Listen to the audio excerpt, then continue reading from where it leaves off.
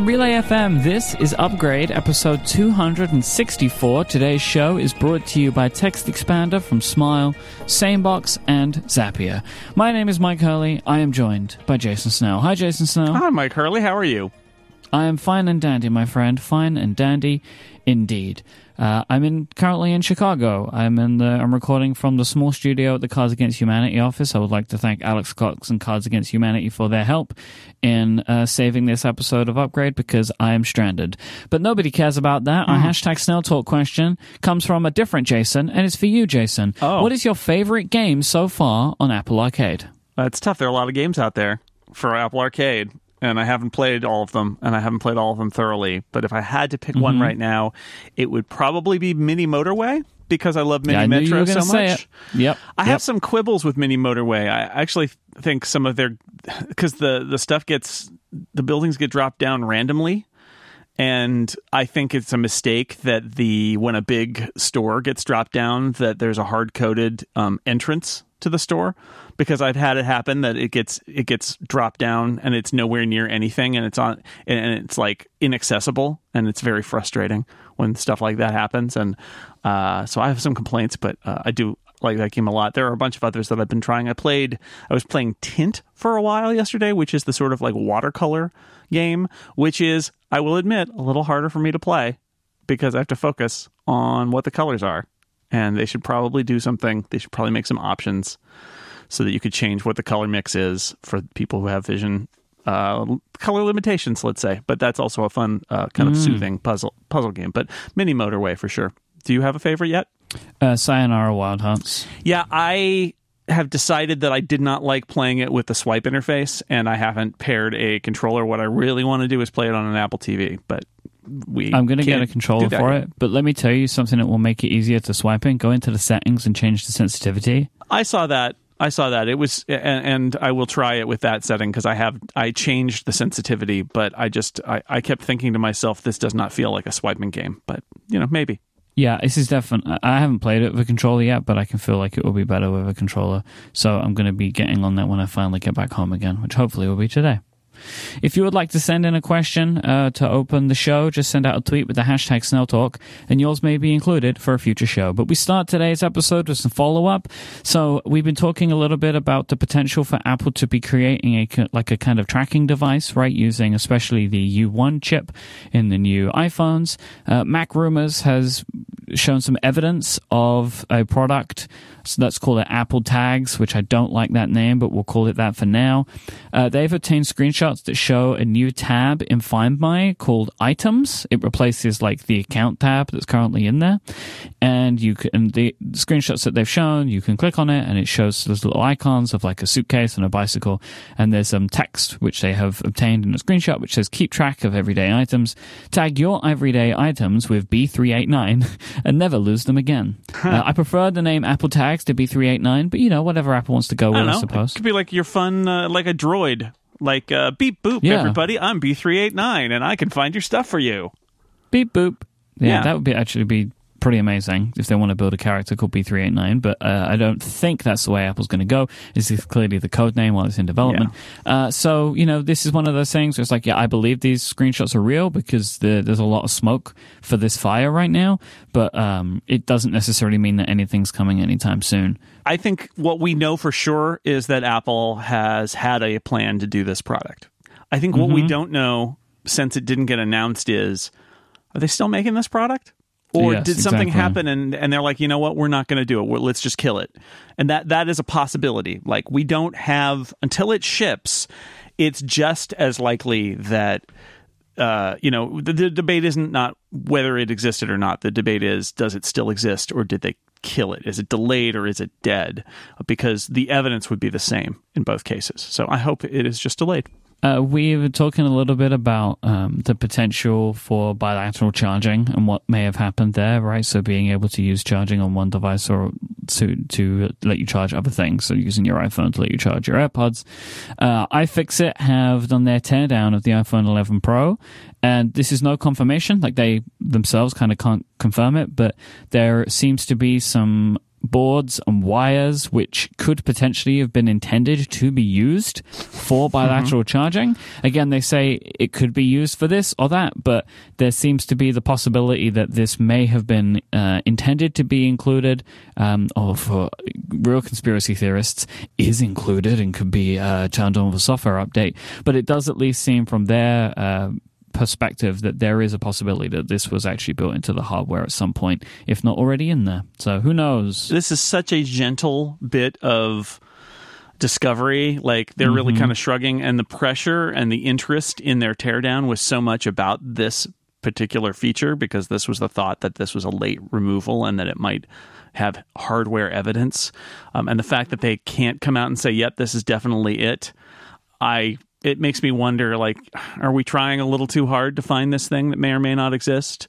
Yes. Also, I'm going to say it again, and I think I've said it before. So I'm not sure bilateral charging is a very interesting feature. Personally, I don't think it's that interesting, because how slow, how inefficient this stuff is. I get that it might be, a fun feature and could charge an AirPods case or something like that.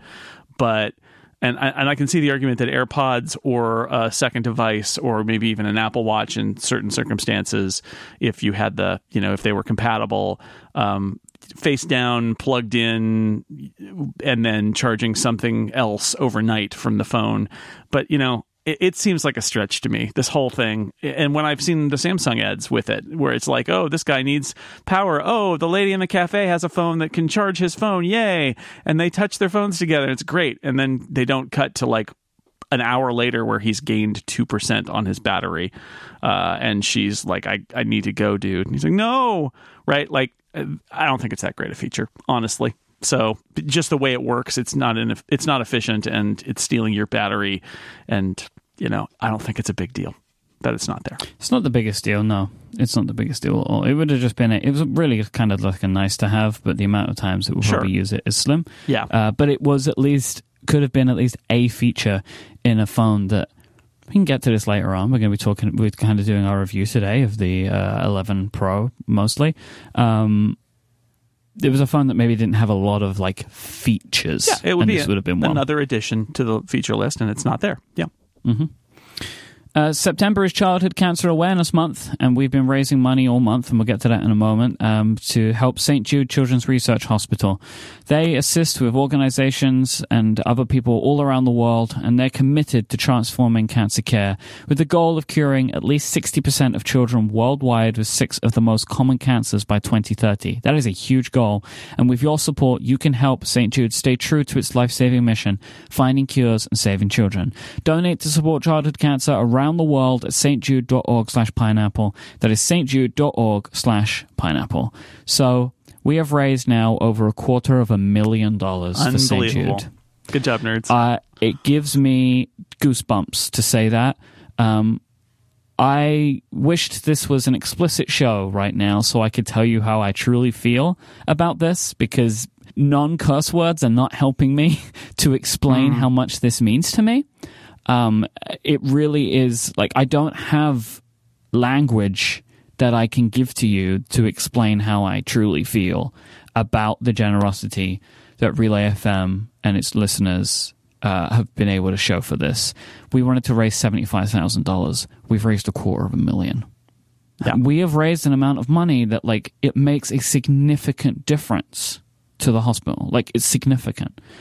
So we raised about $60,000 a few days ago during the podcastathon. So we were talking about this, the Relay FM podcastathon for St. Jude.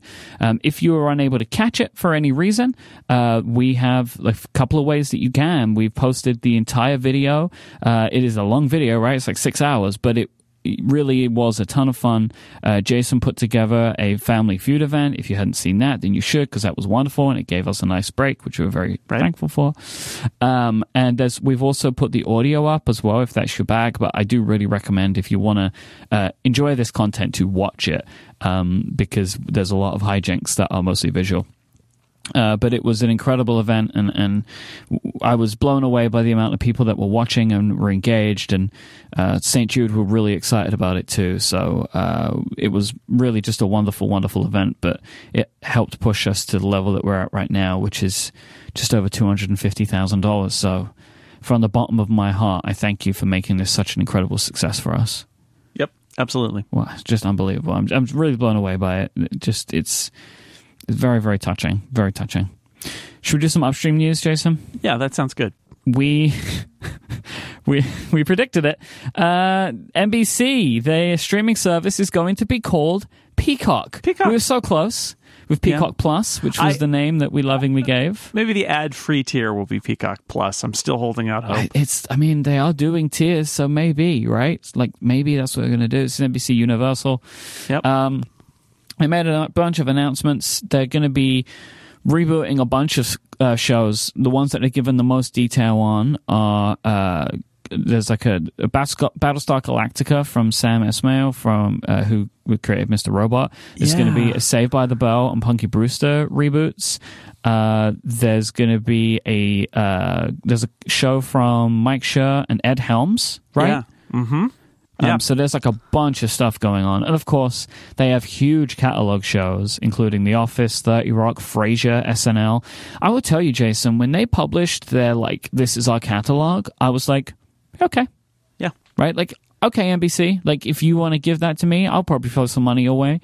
Especially on an ad tier, so it could be pretty cheap, right? Like, it probably won't be too bad for that. It's unclear long-term what their international strategy is going to be. They say they will have one, but it's literally like, yes, there will be one, and that's all they're saying. But keep in mind, NBC Universal, owned by Comcast, the cable TV giant in America, and so their business model is a little different. So one of the things they're going to do is, like, if you have Comcast, which I actually do, you get Peacock. Like, it's in there. I think basically what they're going for with this is it's free with a cable login, because they like you to have cable TV. And then if you don't have a cable login, you can pay for it. And then either way, I think if you pay extra, you can get it without ads, but by default it will be with ads, because that's the business that they're in, is the advertising business. But, as I say, like, an advertising supported streaming service might be pretty cheap. I mean, it's up to you whether you want to stomach that or not, but like that is definitely an option. Yep. But they have a lot of great stuff. Apple have ordered a TV series based on a novel called The Mosquito Coast. It will star Justin Theroux, and his uncle wrote the book. So yeah, I was going to say Apple's next thing. I was going to say the funny thing is that his uncle wrote the book, and this was a movie with Harrison Ford back in the 80s. I want to say, but they're going to make here's the funny thing: movies are like short stories, and TV series are like novels, and yet, for the longest time, the only thing that really made sense was for a novel to be made into a movie. And then you lose a lot of the detail because it's a movie. It only runs a couple of hours.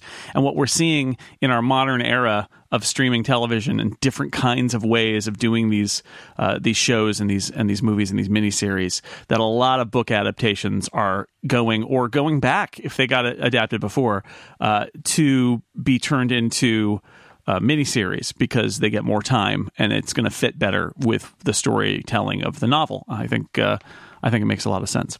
HBO Max has secured exclusive domestic streaming rights to The Big Bang Theory for 5 years. It's also going to be on TV as well, syndicated on TBS until 2020. This is all Warner Media, right? So Warner Media owns TBS. That's where it'll be on TV. And if you want it on streaming, it'll be on HBO Max.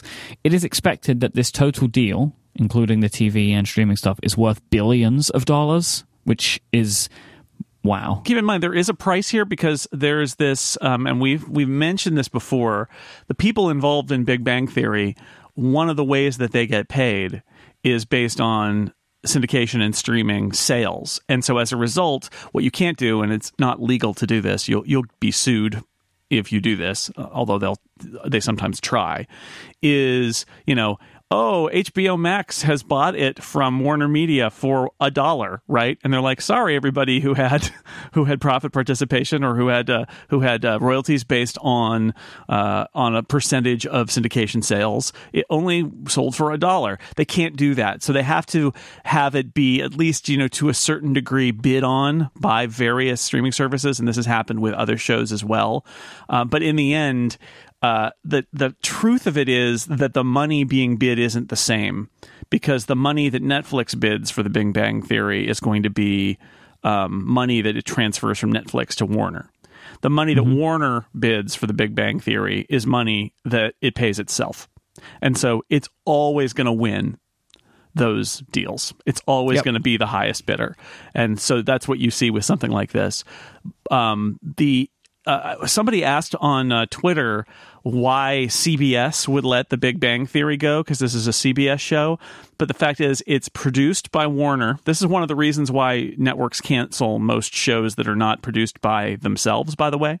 This is a great example of that, because while Big Bang Theory was very, very good for CBS, they didn't own it, which meant that ultimately Warner is the owner and can walk away and make huge amounts of money in syndication and in selling it to streaming. So once the show went off the air, which it finished in this spring, CBS is basically no longer a participant in the airing of Big Bang Theory, and so it will disappear or has already disappeared from like CBS's streaming service and things like that. So that's part of it. The other angle that's fascinating here is we've been talking about like the intelligence of what do we have as a brand at Warner Media? It's like, well, we have HBO. It's probably smart to use HBO. So they created HBO Max, which is going to be their streaming service. However, this deal calls out how HBO Max is not HBO, right? Because this is a very traditional multi-camera laugh track sitcom that was on network TV. And somebody, I think maybe it was Ben Thompson, but somebody last week pointed out the longtime strategy for HBO was it's not TV, it's HBO. But what this deal shows is HBO Max, it's TV. That's just it. They have a streaming service to sell now. It's not prestige. It's not your prestige television you once knew and loved. So they're going to lose some of that cachet on the HBO brand. Even if HBO proper stays this way, they're going to lose some of that. And I'm just going to put it out here. I'm not saying it's going to be successful, but I think this is what Apple's trying to be. I think Apple's trying to be HBO, like as we knew it. Yes. And just be those premium, high concept, big name, not too many, but they're all going to be big swings for critical success and popular success, but like prestige. And if HBO kind of has to abandon that in order to fulfill Warner Media's needs to be huge, maybe there is a shot that Apple could take at fulfilling that kind of thing and being a different kind of streaming service that's not having to be all things to all people like HBO Max clearly has to be. Yeah, I mean, let's not forget as well, The Big Bang Theory is like the most popular show in America. Like, if you get the opportunity to put it on your streaming service, you put it on your streaming service. Because people will want it. Yep. It's a selling point. You had some follow-up about Seinfeld? We got a note from somebody that was a very smart note. We were like, why would Sony do this? And the answer is it doesn't have a streaming service, and so it's just selling it to other people and they'll regret it later. And this a letter writer pointed out Seinfeld actually has a very complex ownership. Sony is only the distributor of Seinfeld. It's not the owner of Seinfeld, and so it gets paid as kind of an agent. It gets to take a percentage of what it sells, but Seinfeld's actually owned by a complex series of owners, including Castle Rock, including Seinfeld, Jerry Seinfeld, including Larry David. Warner Media actually has a piece of Seinfeld. So it's a unique, well, I mean, I'm sure there are other examples, but it's different in that it's not just a product of a monolithic corporation where it, like Big Bang Theory, it's like, well, you know what? We own it and we're going to use it as an asset, or The Office or something like that. Seinfeld is more complicated than that. And so Sony's not in a position where they own it and they just want to kind of hoard it for whatever they're doing, because that's not actually their job in that case. They're just acting as a distributor. And finally, Oprah's Book Club is going to be premiering on Apple TV Plus on November 1st. There will be new episodes every 2 months. The Book Club books that will be selected will be available in the Books app in both ebook form and audiobook form. And for every book sold, Apple will be making a contribution to the American Library Association. So this is part of the huge deal they have with Oprah. This is one of the things that she announced would be happening when they brought her out during the streaming event. The book club would be returning, and there's going to be a new episode every couple of months. I guess so that gives you enough time to read the previous book. So that will be an Apple TV Plus show, and the first episode will be there on launch day. Yeah. All right. Today's episode is brought to you by Zapier. Growing a business is a tricky thing, especially when you're spending hours and hours every single day moving data from emails to spreadsheets to wherever else. Wouldn't it be easy if all these things just worked together without you needing to lift a finger? Zapier is the easiest way to automate your work. It connects all of your business software and handles work for you so you can focus on the things that matter most to you. You don't need to waste any more time on tasks that you know could be automated, because that's what Zapier was built to do, and it lets you do it easily. So if you work in sales, for example, Zapier could let you instantly engage with leads and send them to a CRM tool or a spreadsheet, and then notify your team so they can act fast on every opportunity. But whatever your business, you can build the exact solution you need in minutes without writing code or needing to ask a developer for help. And with support for more than 1,500 business applications, it's no wonder that more than 4.5 million people are saving 40 hours a month using Zapier. So, at the beginning of this show, we have a hashtag Snell Talk, and at the end of the show, we have hashtag Ask Upgrade. Those tweets are collected for me by Zapier and put into a Google Sheet. I've been doing this for years, so I don't have to search for everything, and also I can set it up to have just the fields that I need. So with Zapier, I can get the person's name from their Twitter account and the tweet and a link. And I can choose to just have those things dropped into a Google Sheet, and then they're available for me whenever I need them. I would be lost without Zapier for this. It's like I use Zapier for tons of things, but just to collect these tweets is something that's super important for me. It saves me so much time than having to go and do the searches and copy and paste and write the name and all that kind of nonsense. Zapier makes it easy. Right now, through November, you can try Zapier for free by going to this special URL, zapier.com/upgrade. That's zapier.com/upgrade for your 14-day free trial. Go there right now. Check it out. It's going to save you a ton of time. That's zapier.com/upgrade. Our thanks to Zapier for their support of this show and Relay FM. It is time to review the iPhone 11. I only have the Pro. I know that you have... all of them. What do you have? You have all the great phones. All the great phones, yes.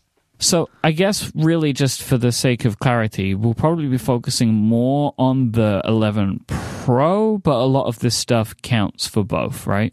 Yeah. I mean, they're very similar in most respects, right? Yeah. Yeah, exactly. I mean, there isn't a lot of differences, but just for the sake of just clarity, because that's what I have, and it's probably what I'm assuming you've been using most would be the smaller one, right? You'd be using the regular Pro. Yeah, and that's the one that I bought is the regular Pro. So, right. but I've used all three. What ones do you have? What colors do you have? What are the finishes? Oh, I mean, I bought space gray, and all the phones I got from Apple for review units are space gray and white, so they're boring. I saw the white today, though, because Alex Cox, friend of the show, who's helping me today with recording this episode, they have a white one, and I thought it was really nice. It's actually white this time on the back rather than silver. When you look at it, it's like got much more of a white look. It is, unlike the sort of silver Pro that looks sort of white but is also sort of silver. Jamie's is purple. My daughter's college phone is purple, and it is very pretty, very nice looking. I need to say that I was wrong. I have the green. It was given to me by Steven during the podcast-a-thon. He surprised me with the green, and I absolutely love the green, the midnight green. This is going to be my color.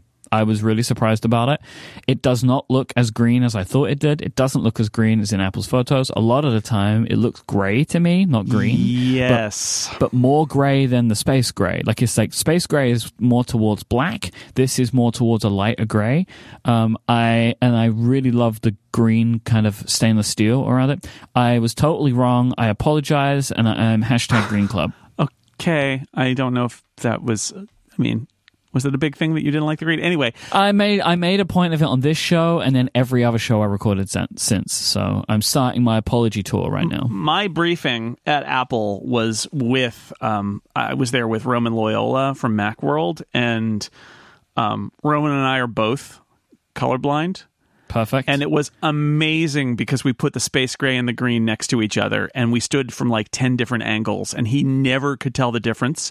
And I had one angle where I could tell the difference, and then I never got that angle back. All the other angles, every other attempt I made, they looked exactly the same to me. I am not colorblind, and I could even struggle with it. Though, right? This so is it what must I'm have been saying. extremely difficult for you. It's subtle. It's very subtle. It's a very subtle green. The texture on the back is nice. I don't know why in my mind I assumed that a matte glass texture would add more grip, but it definitely does not do that. But I do like the way it looks. I am a big fan of the difference where the camera bump is. Like, I really like that it goes matte to glossy. Mm-hmm. I actually think that there's a part of me that's like, you know what? I give props to Apple on this one, because they 100% have embraced something which is objectively ugly.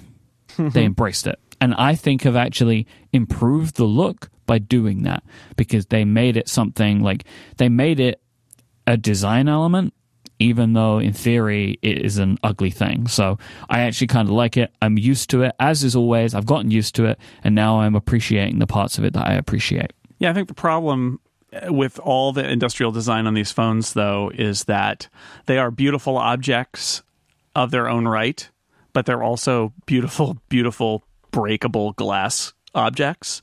And that means that most people use them in cases.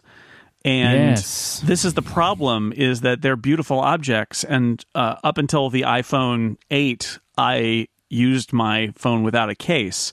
But this design is slippery, and so I want to have a case on it. And the problem there is that then you're looking at the case more than you're looking at the object. Because, like, I have bought a midnight blue leather iPhone case, and it's great, and I love it, and it looks good, but it does completely hide, other than the little bit of the stainless that's at the bottom, and the front face, which is basically black and blank.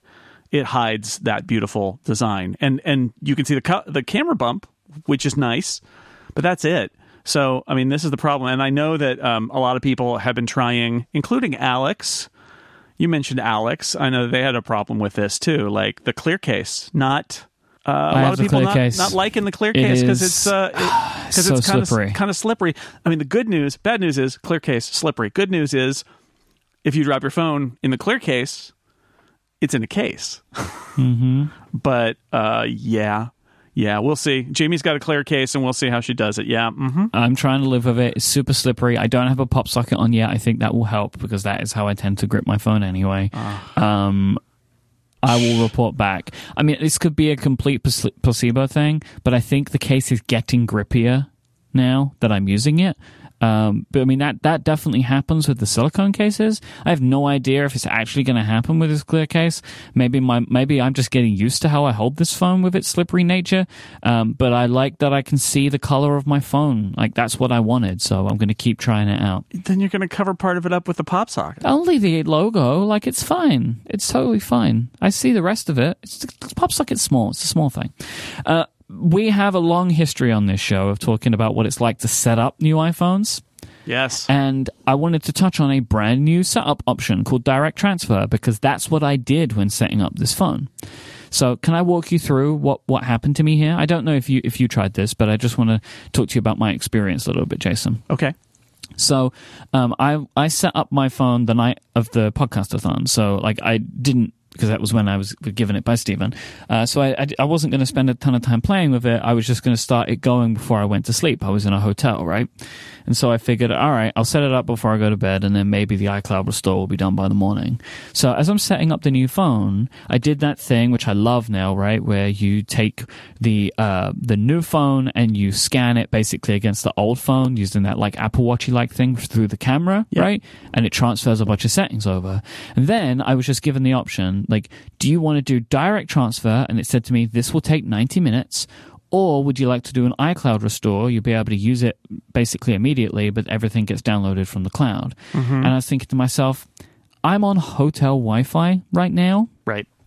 So I went with the direct route. So what I did, I was going to bed, and I set them both up and left them because both phones are unusable during this period of time, right? Like while they're doing whatever it is they're doing. So I plugged them both in, put them down. When I woke up in the morning, everything was set. Like, I cannot believe how easy this was. There was like a bunch of applications, like my email app, like so I use Spark. All of my accounts were set.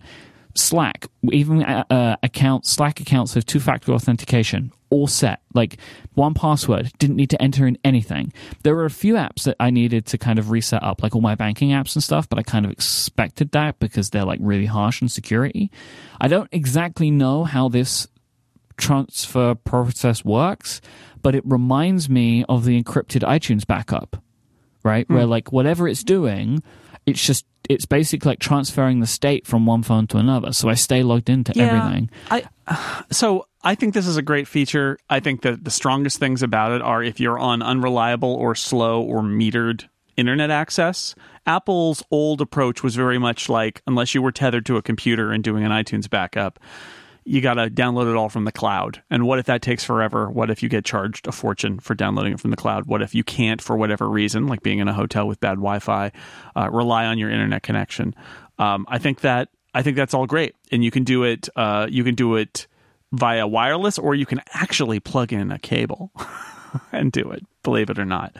That's if you. I don't think it goes faster if you have a cable. It's just like in case you have like really bad Wi-Fi. Yeah. So and I think it's using direct Wi-Fi. I think they're talking to each other. I think. Interesting. Okay. Yeah. So that's all good. When I do cloud backups these days, it's much better than it used to be about asking for passwords. I think for the big thing is, so it takes longer if you've got a lot of files on your phone, if you've got a large phone. But what you do get is some stuff that doesn't, like if you've got a lot of music, it'll transfer the music. You know, and it'll I hate transfer that because those iCloud, files. When you do it by iCloud, it doesn't do it. You have to re-download, all your music. Yeah, exactly right. So there's stuff like that is an advantage of doing it, even though it takes longer. I did it on one of the devices. I think I did it from my phone that I got on Friday, not the review units, but the one that I bought. And it took about an hour, but you're right, it was pretty easy. I mean, the advantage of doing the iCloud transfer is you do get your phone back after 15 minutes, and it's partially non-functional, and it gradually becomes functional over time, and you have to force download things and stuff like that. But it's if you need to use your phone in the next hour, it's a better option. But if you want to do the full transfer, maybe overnight, I think they've done a good job with this feature. I think it needs to get better.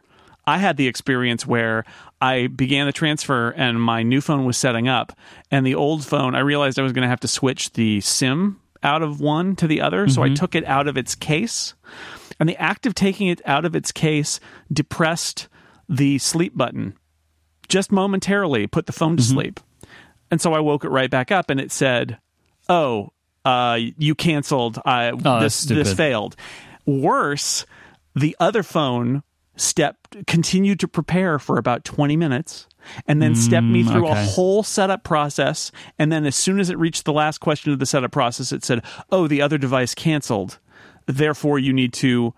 And it was one of those things where you're in one of these kind of step-by-step wizard things where there was no way out. Like, you couldn't go back or forward. All you could do is wipe the phone completely and start again. And I thought, okay, a few things going on, like a good first try, but the transfer needs to be more resilient. Let's make that better. You need to be able to pick it up if you lose it temporarily and say, oh, no, I found it again. Here's that phone again. It just, and if you are in that process and you lose connection with the other device, you should notice it immediately and not wait 20 minutes before asking you again. So there are issues with this. What it should say is like, it just pauses it and it's like, get the other device back and going again, right? Like and then it resumes. Like yes. That's also, what it should be pushing doing. A button inadvertently should not cancel the transfer. No, that 100% it should not. Because so many people would think, my screen's on, I'll turn the screen off. But that all said, since we've been doing this show, so it can't be more than 5 years, and I'm not sure, I think it was maybe 4 years ago that we did that episode where we talked about how the act of buying a new iPhone, which should be so pleasurable, gets kind of beaten down because it's so unpleasant to do the transfer of your data and your passwords and all of that. And Apple has made sense, and we're not taking credit for it. I'm using it as a milestone. Like, that was not great. And in the intervening 4 years, Apple has done a huge amount of work to make this better.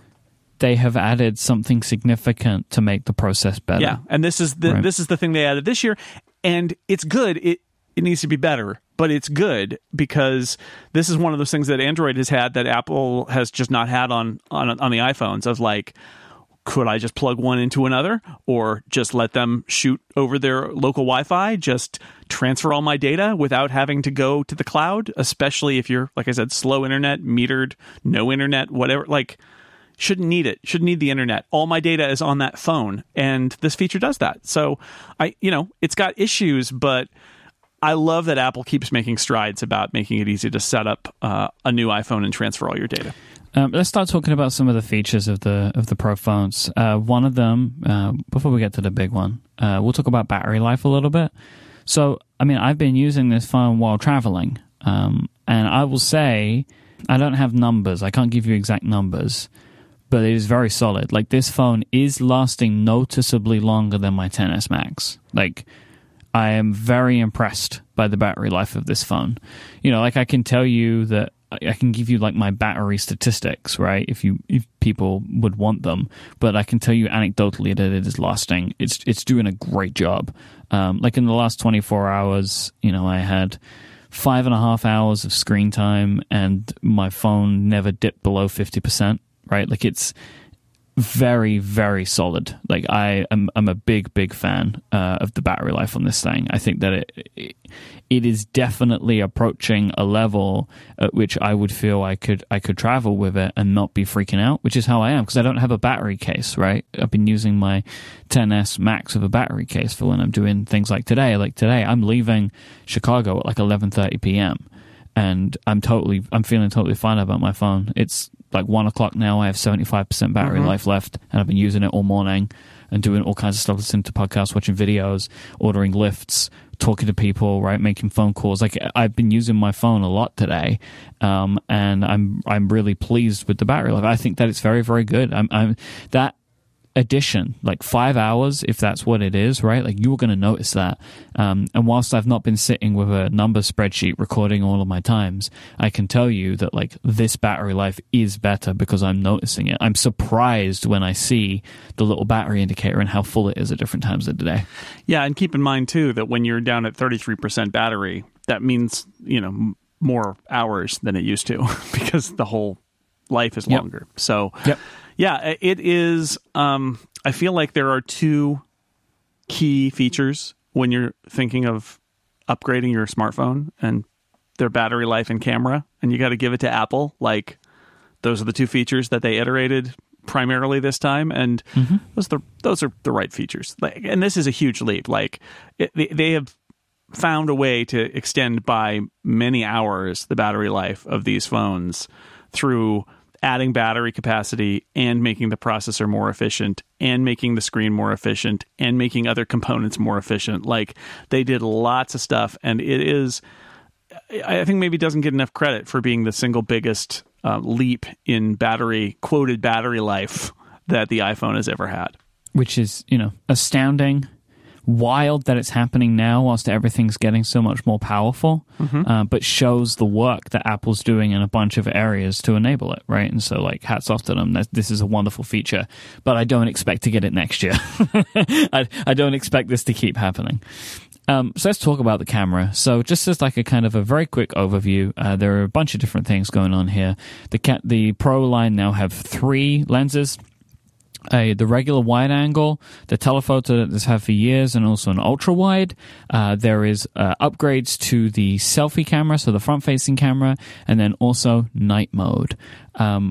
What are your overall thoughts on the cameras that are in the Pro phones? My big problem with the XR was that it doesn't let me zoom, and of course the 11 doesn't let me zoom either. So I like having the Pro phone that's got the telephoto lens because I use that all the time. But having the ultra wide is fun. I haven't really had enough experience yet with the sort of seeing around the edges and backing up or cropping wider or any of those kind of features that are there where the wide kind of I've had takes it over. happen. So I turned it on, right? That you can, and I took a picture, and there was a little icon that I didn't understand. It was like a square with a star in it. I'm like, what does this mean? And I couldn't tap on it or anything, but I figured what it was telling me was this feature, right?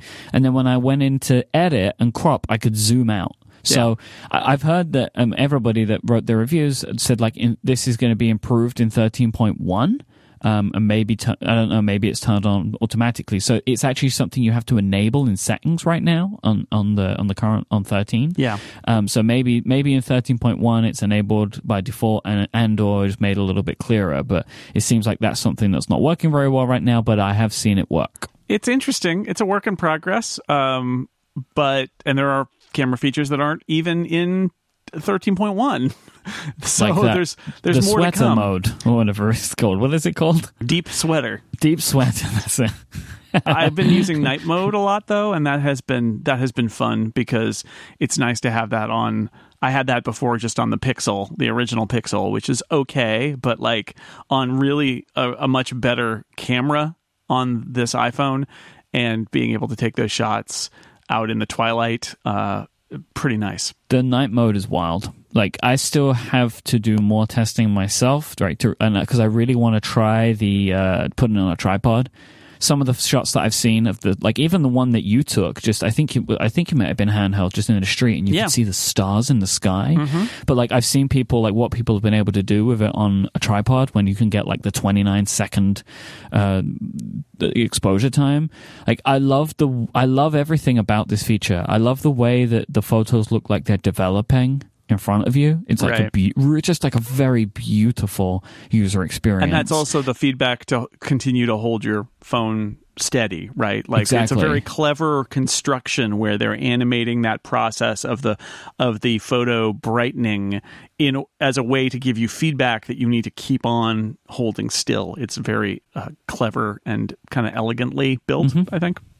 And I have noticed that even though the phone a lot will suggest an exposure time to you, if you tap the little night mode thing, a lot of the times you can actually extend it. Yep. It will let you do it for longer, but you're maybe not going to get as steady looking a shot, but you can play around with it if you want to. And we were playing around with this on the podcast-a-thon, and the result that we got that's in that video is wild, because we turned all the lights off and there were just two lights from laptops. There was just two laptop screens illuminating me, and the photo that it took was crazy. You could still see colors. It was wild. It was just really wild, right? And everything that I've seen of this is this is just a fun thing to play around with.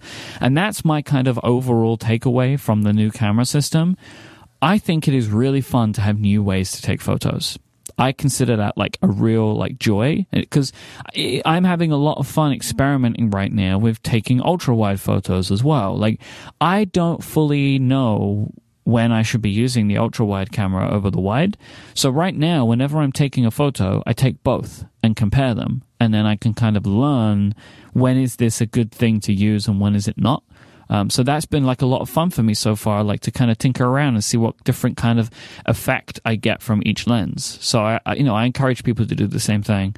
I really like that portrait mode. You get the lens options now, so you can use either the telephoto for portrait or the regular wide angle for portrait.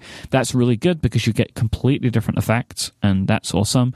The selfie camera is so greatly improved. The detail you get now, I'm so pleased that they've made the upgrade there that they have, and I really like that you can get the wide angle in now as too. I'm really enjoying this. I will say that there's been a lot in all of the reviews that I read. Everyone's saying that when you're using video and you zoom between the cameras, you barely notice a difference. I totally notice a difference between the lenses switching. It's not it's way better than before, where it's this snap.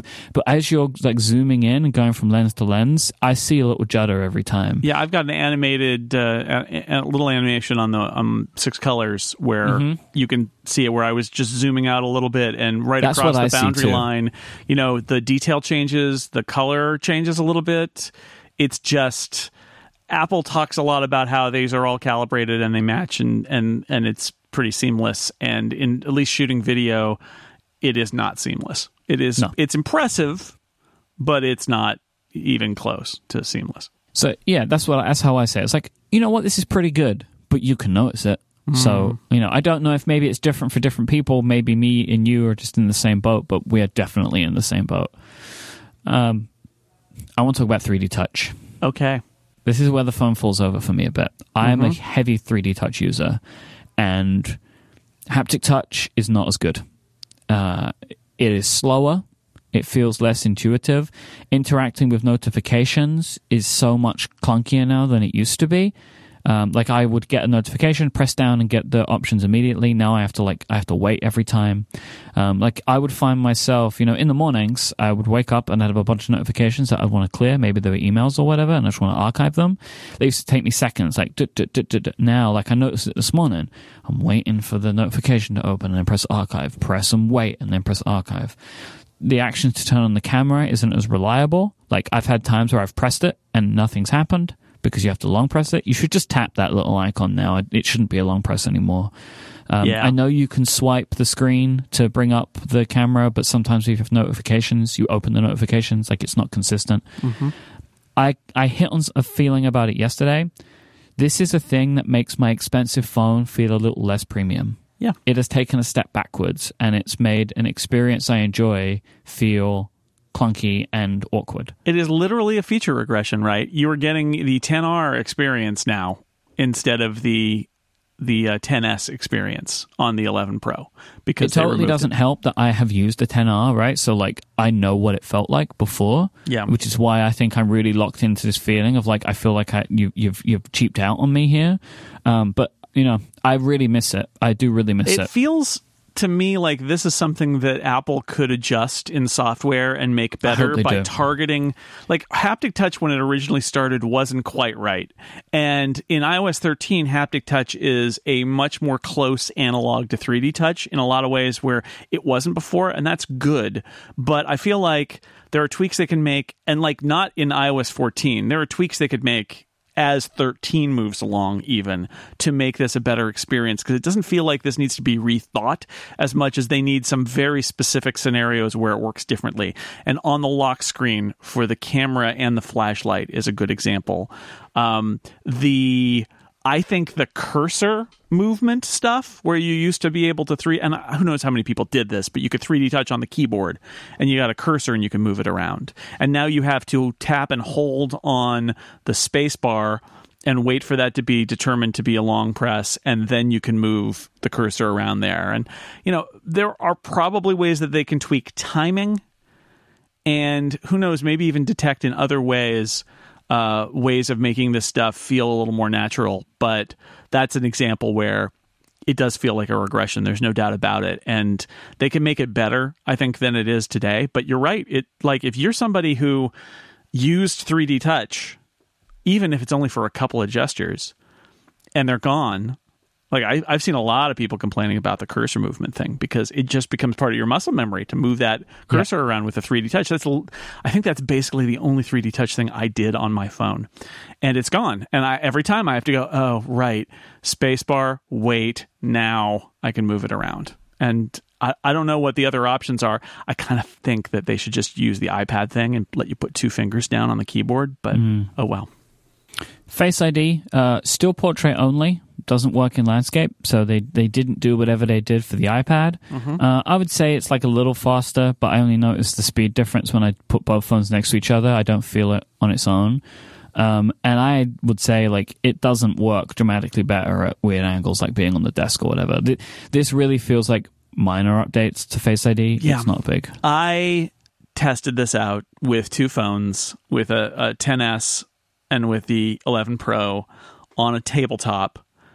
And I did the thing where, it was almost like doing a sit-up or testing your posture. I was like, trying to unlock them. It's like won't unlock, lean forward a little bit more, won't unlock, lean forward a little bit more. And then the 11 Pro unlocked and the 10S didn't. And then I leaned slightly forward again, and then the 10S unlocked. And so I thought to myself, okay, it is better, but not in a way that anyone would notice. Yeah, that is exactly it. All right, it's like you can do speed tests of a stopwatch if you want, but like in your daily life, I don't think people are going to recognize too much of a difference here. I want to see them keep making it better, but Face ID has not had its like Touch ID version 2 moment yet, and I think I was expecting that, and that has not happened. Maybe it's better on the iPad than it is on the iPhone, which is weird. I don't know what's going on there. The screen, the Super Retina XDR screen. I don't really know what to say about this. I will say today is a sunny day in Chicago. Yesterday was a very overcast and rainy day. And I do feel like the screen looked really good in bright sunlight, and I know that's what it's supposed to do. Like, that's one of the bigger benefits of this screen. Before then, I was like, I don't see any difference with the screen. But I did notice that. It looked really good today when I was outside in bright sunlight, better than my old phone. So I noticed that. Aside from that, I mean, I don't really have much experience with, like, the HDR content. I don't know if you've spent time looking at nice-looking videos. But I don't know. It feels like a nice upgrade to the screen. I don't know if they needed to rebrand it. Yeah, I think that's exactly right. It's very much like what I could say about the Face ID thing, which is it better? I'm sure it is. Could I notice even when I was looking at an HDR movie, one next to the other? No. It's a good screen, and the sound is good. It's all good, and I'm sure it's incrementally better. But if you're coming, these are features that it's Apple pushing things forward, which is great.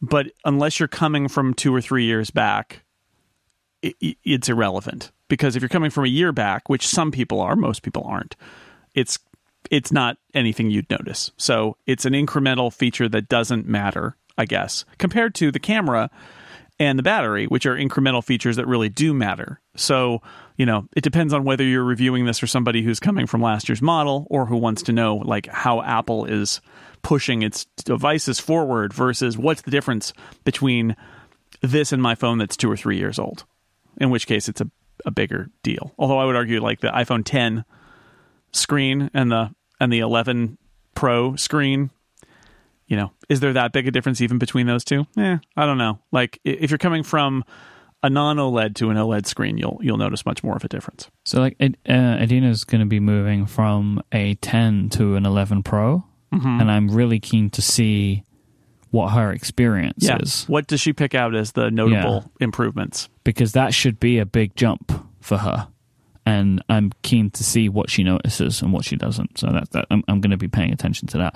I would say that overall, I am happy with my phone and I love the new camera stuff. But I am finding myself thinking, all right, what else does this new phone do? And there isn't an answer. Like, camera updates are a huge deal for a lot of people. And with the 11 Pro, they were a really big deal. Like, the shots that I've gotten so far, I'm super happy with, and I've just kind of started scratching the surface. Like, I'm sure as the weeks go on, we're all going to have more to say about some of the photos that we're taking, right? As we're taking more photos in different conditions. But you have to really want a better camera for this phone to make sense to you over a year-over-year upgrade, I think, is kind of my biggest takeaway. Or if you're somebody who just desperately wants more battery.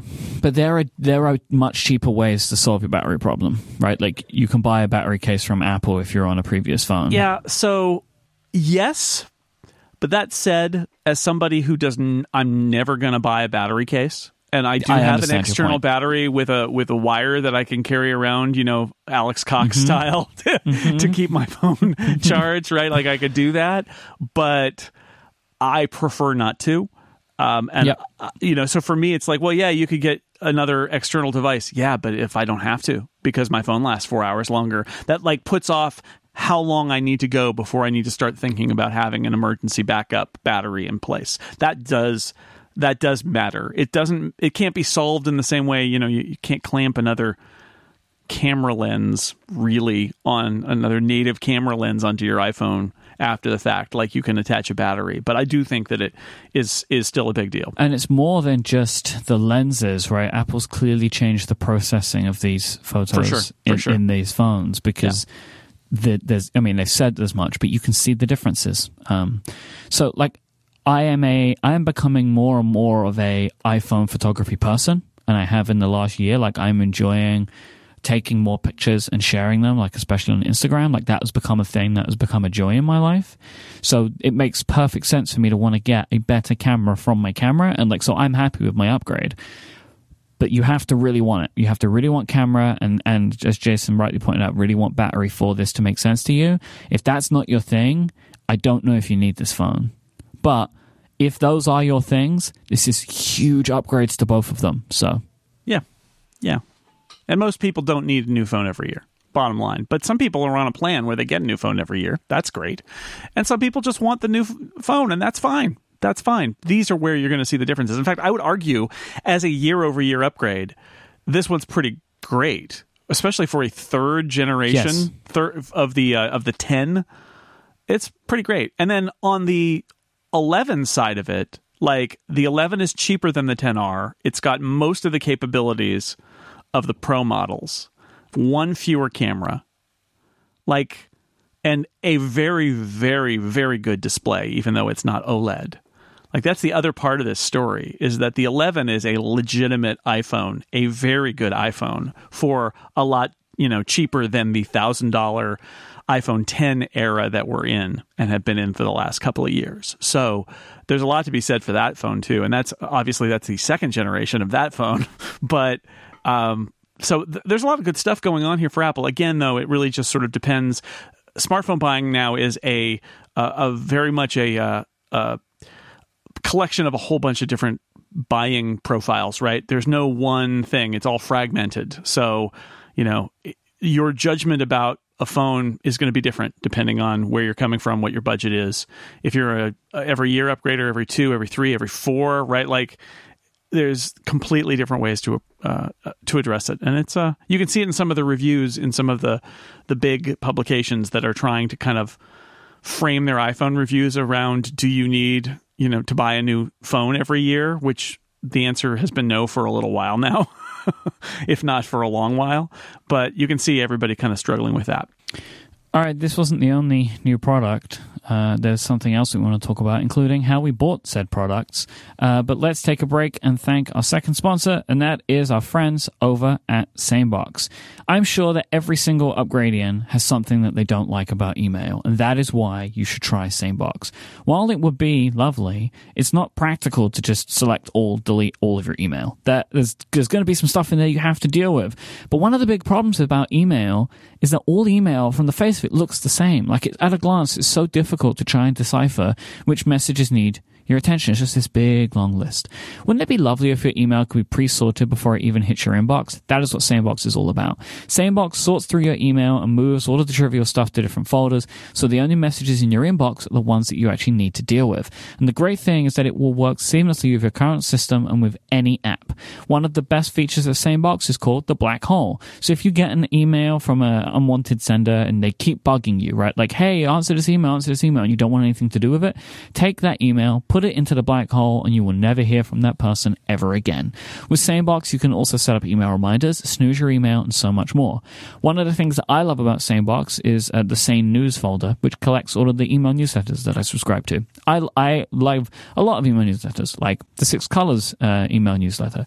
But the problem with newsletters is they also sit in my inbox with the emails that I need to do for my work stuff. And I love that with SaneBox, they can just be put into a different folder. So then when I'm ready to read them, I can go and read them at my leisure rather than them filling up my inbox. So I love that.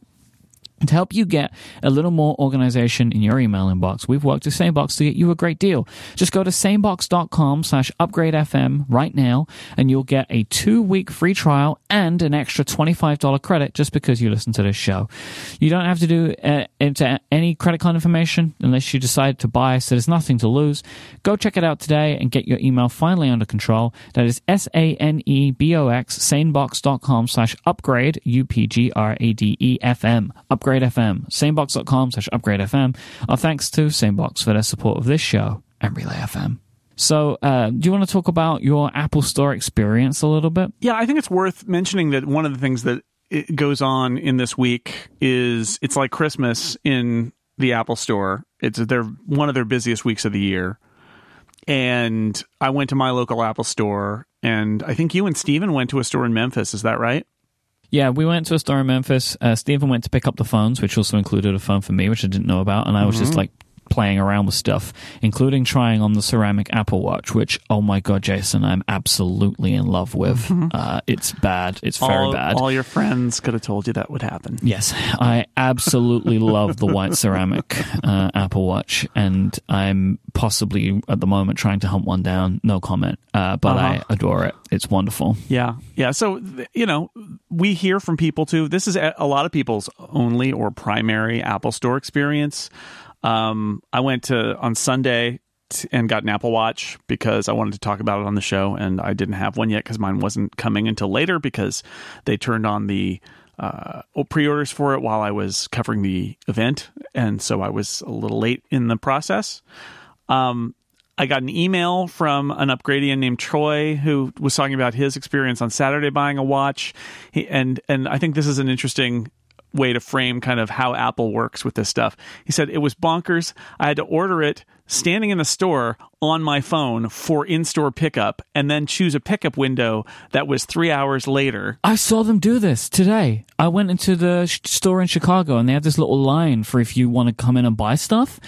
And they were walking people through this process, like, oh, just do this, and then they'll text you a pickup window. Yeah, and he says, so why? I have to choose a pickup window. It was 3 hours later. Why? I have no idea. I was there 20 minutes after they opened. There were more employees than customers in the store. There was no line to pick up a product. It's like, yeah, I mean, probably they need some amount of time because they actually have to put the watch and the case together, which they didn't, but that you don't need 3 hours. So I got mine on Sunday, and what I did was I pre-ordered the watch from the app from my house, and then picked the first time, which was a couple hours later, and then went and got it, and it took 10 minutes maybe, and I just walked right out with it. But it was a very busy store, and they can be pretty chaotic. I struggle with Apple's desire to fulfill customers at retail with its taking of pre-orders. And I think Troy's point is a good one, which is why, if there's nobody here, why do I need to wait 3 hours to get my watch? And why do I have to order it using your app? Can I not just tell you this? Do you have this watch in stock? Can you bring it to me and I'll give you my money? I mean, he used the Futurama "shut up and take my money" image. Like, I mean, really, I think I get why there are extenuating circumstances, but I also look at this and say, this is just weird, Apple. Like, there's nobody there, and it's opening time, and it's not the first day. It's day 2, and you have his watch in stock. Why can you not just take his money and bring him a watch, even if he has to wait 10 minutes or 20 minutes? Why have him go to an app, place an order, and then tell him to come back to right where he's standing 3 hours later when there's nobody waiting? It doesn't make a lot of sense. I also get frustrated that I pre-ordered the watch on day 1, but a little bit late, and was told you'll get it on October 1st or, late September. But the day after they came out, I could literally just walk into my local Apple store and get it. Which, again, I know why they do that, because what they don't want is to fulfill all the pre-orders and have it be that if you come to an Apple store curious about the new watch, they say, oh, we're back-ordered. You can't get one for 3 weeks. They're worried that they're going to lose walk-in sales. They're going to lose casual sales from people who do not think about pre-ordering. At the same time, I've said it before, I'll say it again, I kind of want Apple to send me a little ping saying, this model that you ordered that's back ordered is also in stock at your local store. Would you like me to convert this order?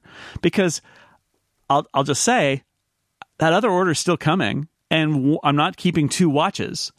So Apple is going to take back one of my purchases as a return and have to process it. And that's a cost for them. And so I get not wanting to make it automatic, but maybe if you've got my watch a mile from my house and I'm supposed to wait here for a week, maybe give me a heads up and say, would you like to just go pick it up today instead, and then convert that and then stop that shipment? But that's not how their supply chain and their retail chain are set up right now. And they're like when we were talking about ways of improving haptic touch. It's like I look at this and I say, this is fixable. there are things that could be done. I don't know all the ins and outs. I don't know all the complexity. I'm sure that they are making difficult decisions.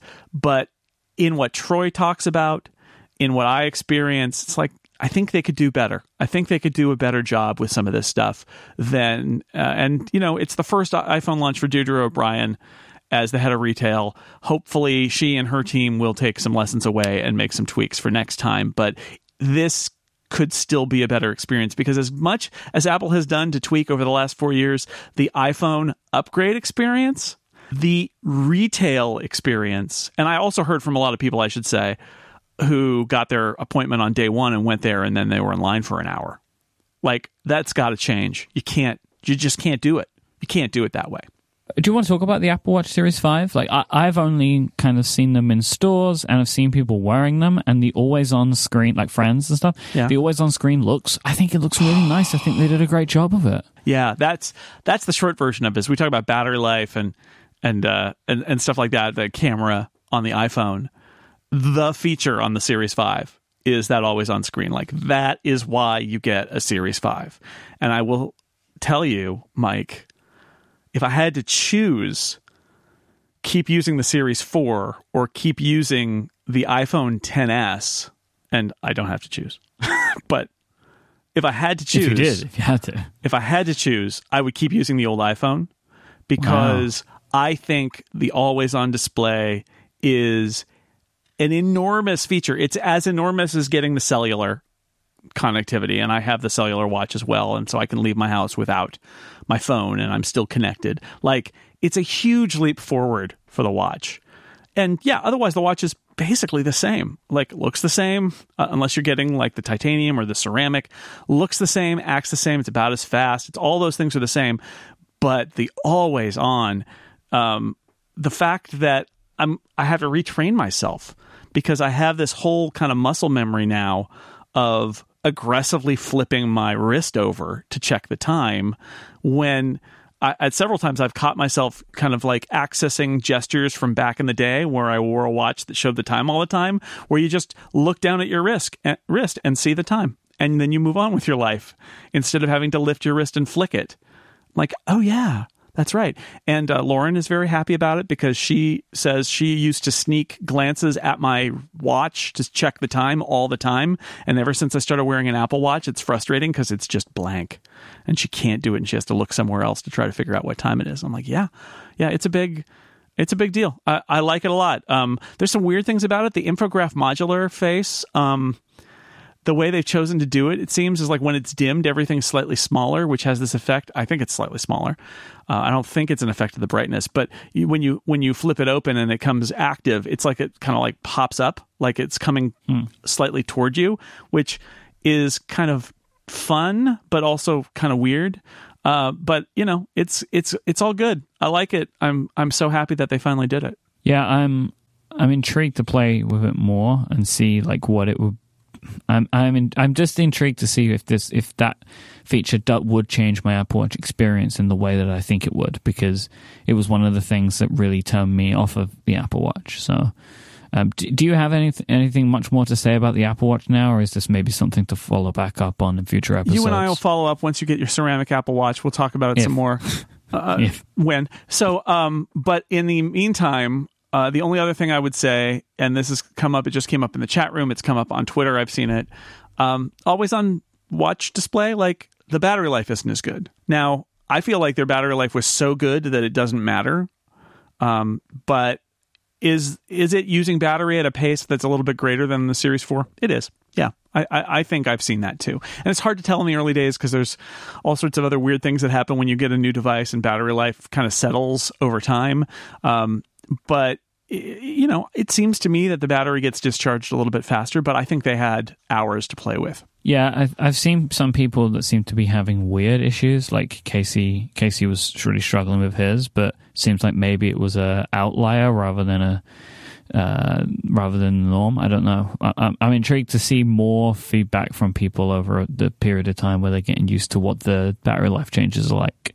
Because, as you say, it may just be like, it's fine, you just charge it every day like you would always. But it seems like some people might be struggling a little bit more. But this is just one of those things we're going to have to wait and see on, I think, the battery life stuff.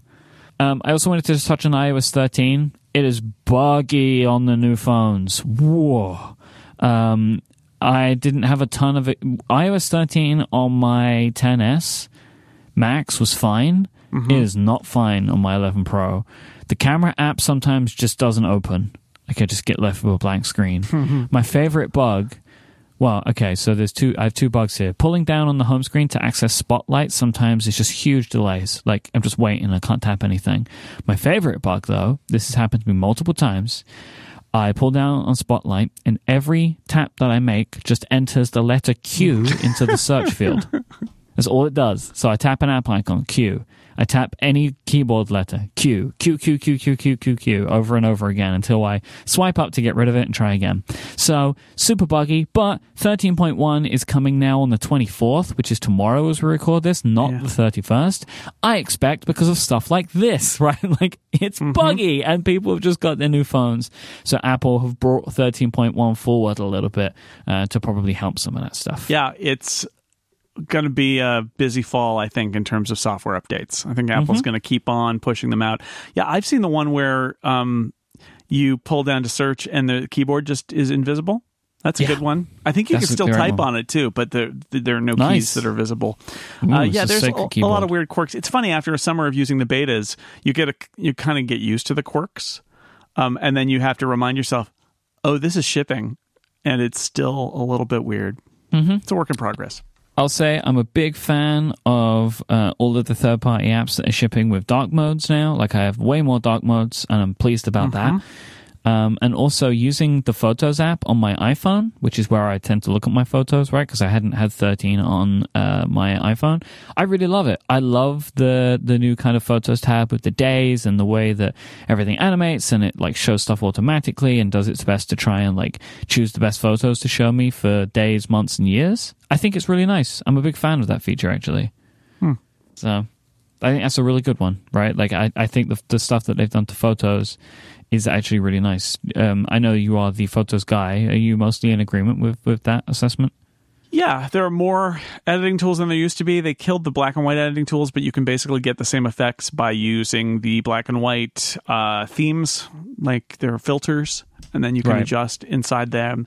But there's a lot of new stuff in there. I'm still frustrated that you can't do retouching. There's no retouching tool on iOS, so you have to use an external app to do that. But yeah, it's good. Lots of good stuff in there. All right, and again, there's still more to unpack with 13, right? Like, I'm waiting to see a lot of iPad updates with multi-window support. I haven't seen a lot of that yet, and I'm really keen to see how it's going to change my iPad experience. So there's still much more to come with this stuff over the next few weeks. I feel like usually at this time of year, it's like, oh, we're going to go quiet for a bit. The new phones are out and the software's out and that's it. But I do feel like this year, especially with a lot of the iOS 13 stuff, it's going to take longer to really gestate than usual to like understand the impact of the software changes. So I'm excited about that myself. All right, today's episode is also brought to you by Smile, and I want to talk to you about their wonderful service, Text Expander. You can unlock your productivity with Text Expander, making everything that you write repetitively available everywhere that you type. You can, talking about like text, spreadsheets, web forms, or more, no matter where you're typing, you're going to have these snippets available to you, keeping your messages consistent, accurate, and up to date. By sharing snippets with all of your coworkers, you can make sure that everyone is on the same page.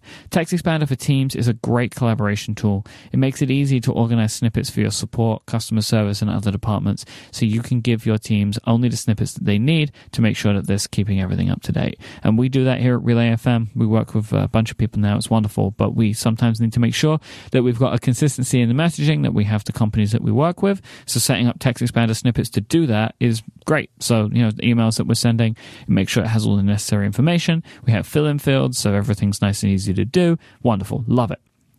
Text Expander is available for Mac OS, Windows, iPhone, and iPad, and Chrome as well. And show listeners can get 20% off their first year. Just go to textexpander.com/podcast. That is textexpander.com/podcast. If you've been meaning to try it out, do it now. textexpander.com/podcast for that 20% off your first year. Our thanks to Text Expander for their support of this show and all of Relay FM. So it's time for some hashtag Ask Upgrade questions, Jason. First one comes from Greg. Greg wants to know, what is your stance on sharing locations of your friends and family with Find My? Do you care that your friends can see where you are at all times? Do you toggle your location on and off? I don't toggle my location on and off. I don't care that my friends can see where I am at all times. If I had a kind of random friend who was close to me, like if I had a friend who I was sharing location with who was like in my town or in my nearby in my region, I might feel a little bit weird about it. But most of my friends are far away. And when they travel, I can see that they are off in another place, and I can send them a little note saying, like Lex Friedman is a Find My Friends friend of mine, and he travels so much, and it's really fun to be like, where's Lex today? Oh, he's in LA today. Okay. He's in New York City today. Now he's in Seattle. Like, he gets around, and it's fun. And I can see that, your dot and Steven's dot are together in Memphis. That's really fun. So It just doesn't bug me. If it did bug me, I wouldn't share my location, but in most cases it's more kind of novel. And then when we're together, it's actually very convenient. I will admit it here. My mother knows my location at all times, and that does lead to her occasionally sending me a text saying, oh, I see you were at this location. But you know what? I think it makes her feel good, and it doesn't really bother me because and I could totally turn off my location if I wanted her to not see where I was, but I don't care. So yeah, for me, it's just a personal choice for me. I think it's just kind of fun, and it's not a big deal. And my family, it's basically, that's an agreed upon thing in our family, is that, for safety reasons and also for parenting reasons, we keep our locations shared at all times. I am in agreement with you on everything. So yeah, I'm big thumbs up. Ryan says, how hot does it get to wear a suit for 6 hours in a studio? So Ryan's referring to the podcast-a-thon. I was wearing a lovely jacket, and so it's like basically a suit. I was wearing like a whole suit, effectively. But that studio is a very, very professional studio they have in St. Jude, so the temperature control was wonderful. I was perfectly comfortable for the entire time. Usually when we do live shows, I'm a big, hot, sweaty mess by the end of it. But this one was awesome, so it was perfectly fine to wear for 6 hours. Brian asks, now that iOS 13 and many apps are giving dark mode away for free, what will this mean for apps that treat dark mode as a premium feature behind a subscription? Great question. Because this has been a thing for a while, right? Where applications have been including, hey, you want to sign up for our premium? You also get themes in dark mode.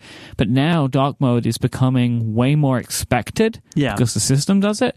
So my kind of feeling on this really is that, I'm sorry, but I think developers have to give it up now. I think this is a feature you have to give up.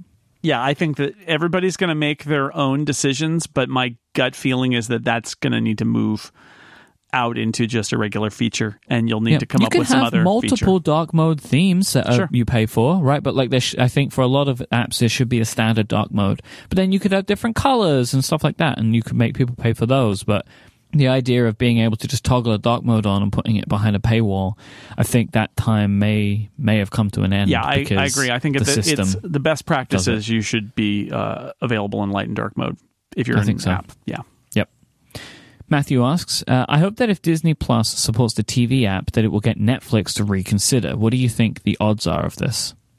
I think Disney Plus is going to be on the Apple TV app and have connectivity to the TV app, but Netflix data, they feel very proprietary about. What are the odds that Netflix is going to give Apple access to its data? Very low. Slim. I also, I've had disagreements with friends on this, but I think that you will agree with me. Netflix doesn't need it. Netflix will get nothing for doing this, right? Like, I know it's a better user experience, but Netflix is still dominant. Netflix is like a whole different thing to streaming. It's like there are streaming services and then there's Netflix. It's like a whole different thing all of its own now. I don't think it hurts them to not be a part of the Apple TV app. I think the most likely scenario would be that Netflix and Apple would make a deal that would be basically Apple caving, where Apple would allow Netflix to provide less than what they're supposed to provide as a partner. Mm-hmm. And the danger in that is that other partners will then want that deal. Like if Apple goes to Netflix and says, well, could you give us like a feed of like the 5 most recently viewed things or something like that? But, Netflix's response is going to be, if we update that feed all the time, you now have a complete viewing history for every customer of ours who's also on your platform, and we don't want to give you that. And I can see why. So I don't know. I think it's not very likely. Brian asks, should I get a PS4 or Xbox controller to use with Apple Arcade games? I have a Switch with Pro controllers, but those aren't compatible. So it's the same question that they got on Ask ATP this week, I think it is. Oh, was it? Well, yeah. Well, no, I'm taking it because this is our segment, damn it. Xbox. So you like the Xbox better than the PS4 The controller? Xbox controller is more comfortable than the PlayStation controller, in my opinion. John Siracusa basically said you should try them both if you can. Go to a friend's house or go to a Microsoft store or whatever you need to do, because different people have different hands and they might find one more comfortable than the other. I agree with that, but I think the Xbox One is the more comfortable. Right. Like, that is if you can't do what John says, I mean, you could probably go to a Best Buy and hold them both, right? Like, you could go to a store where they have gaming setups and you could hold them. Yep. But Bring I some hand reckon sanitizer Xbox, with you. Yeah, please. But Xbox controllers, I think, are more ergonomically designed than right. the PlayStation controller. Yep. And Rajiv asks, does silence unknown callers in iOS 13 work on just calls with unknown caller IDs, or are all numbers that are not in your contact list silenced? For instance, if I order a pizza and the pizza place calls me to confirm the order, would that call be silenced by this option? So I did some digging around in settings, and the setting says, incoming calls will continue to ring from people in your contacts, recent outgoing calls, and Siri suggestions. So my expectation would probably be that unless you had the pizza place in your contacts, it's probably not going to ring. No, if you called the pizza place to make the order and they call you back. If you called, yes, but I'm thinking that maybe it was made online and then they call. That's my thinking, right? Because that's how I would make an order. Then you'd need them in your contacts or it wouldn't ring. Yeah. Or unless somehow Siri has picked it up. Yeah. I like the thought of this feature, but I'm not going to turn it on because I can imagine too many scenarios that makes me nervous. Like, what if I have a family member in the hospital and hospital calls? Like, and I know that they might leave a message board if they don't. I just haven't turned this on yet. I don't know if I'm going to. I get it, like, but I don't get I would say an average amount of spam calls. If I was getting bombarded with them, like I know some of my friends are, I would turn it on. But it's not that bad for me right now, especially considering my phone is pretty much always on Do Not Disturb anyway, so it's not really a thing that bothers me. But have you turned that feature on? I haven't, but I might. Maybe it's worth trying out. I don't know, but we'll see. Thank you to everybody that sent in a hashtag AskUpgrade question. Just send out a tweet with that hashtag, and it may be included for a future episode. If you want to find show notes for this week, you can go to relay.fm/upgrade/264.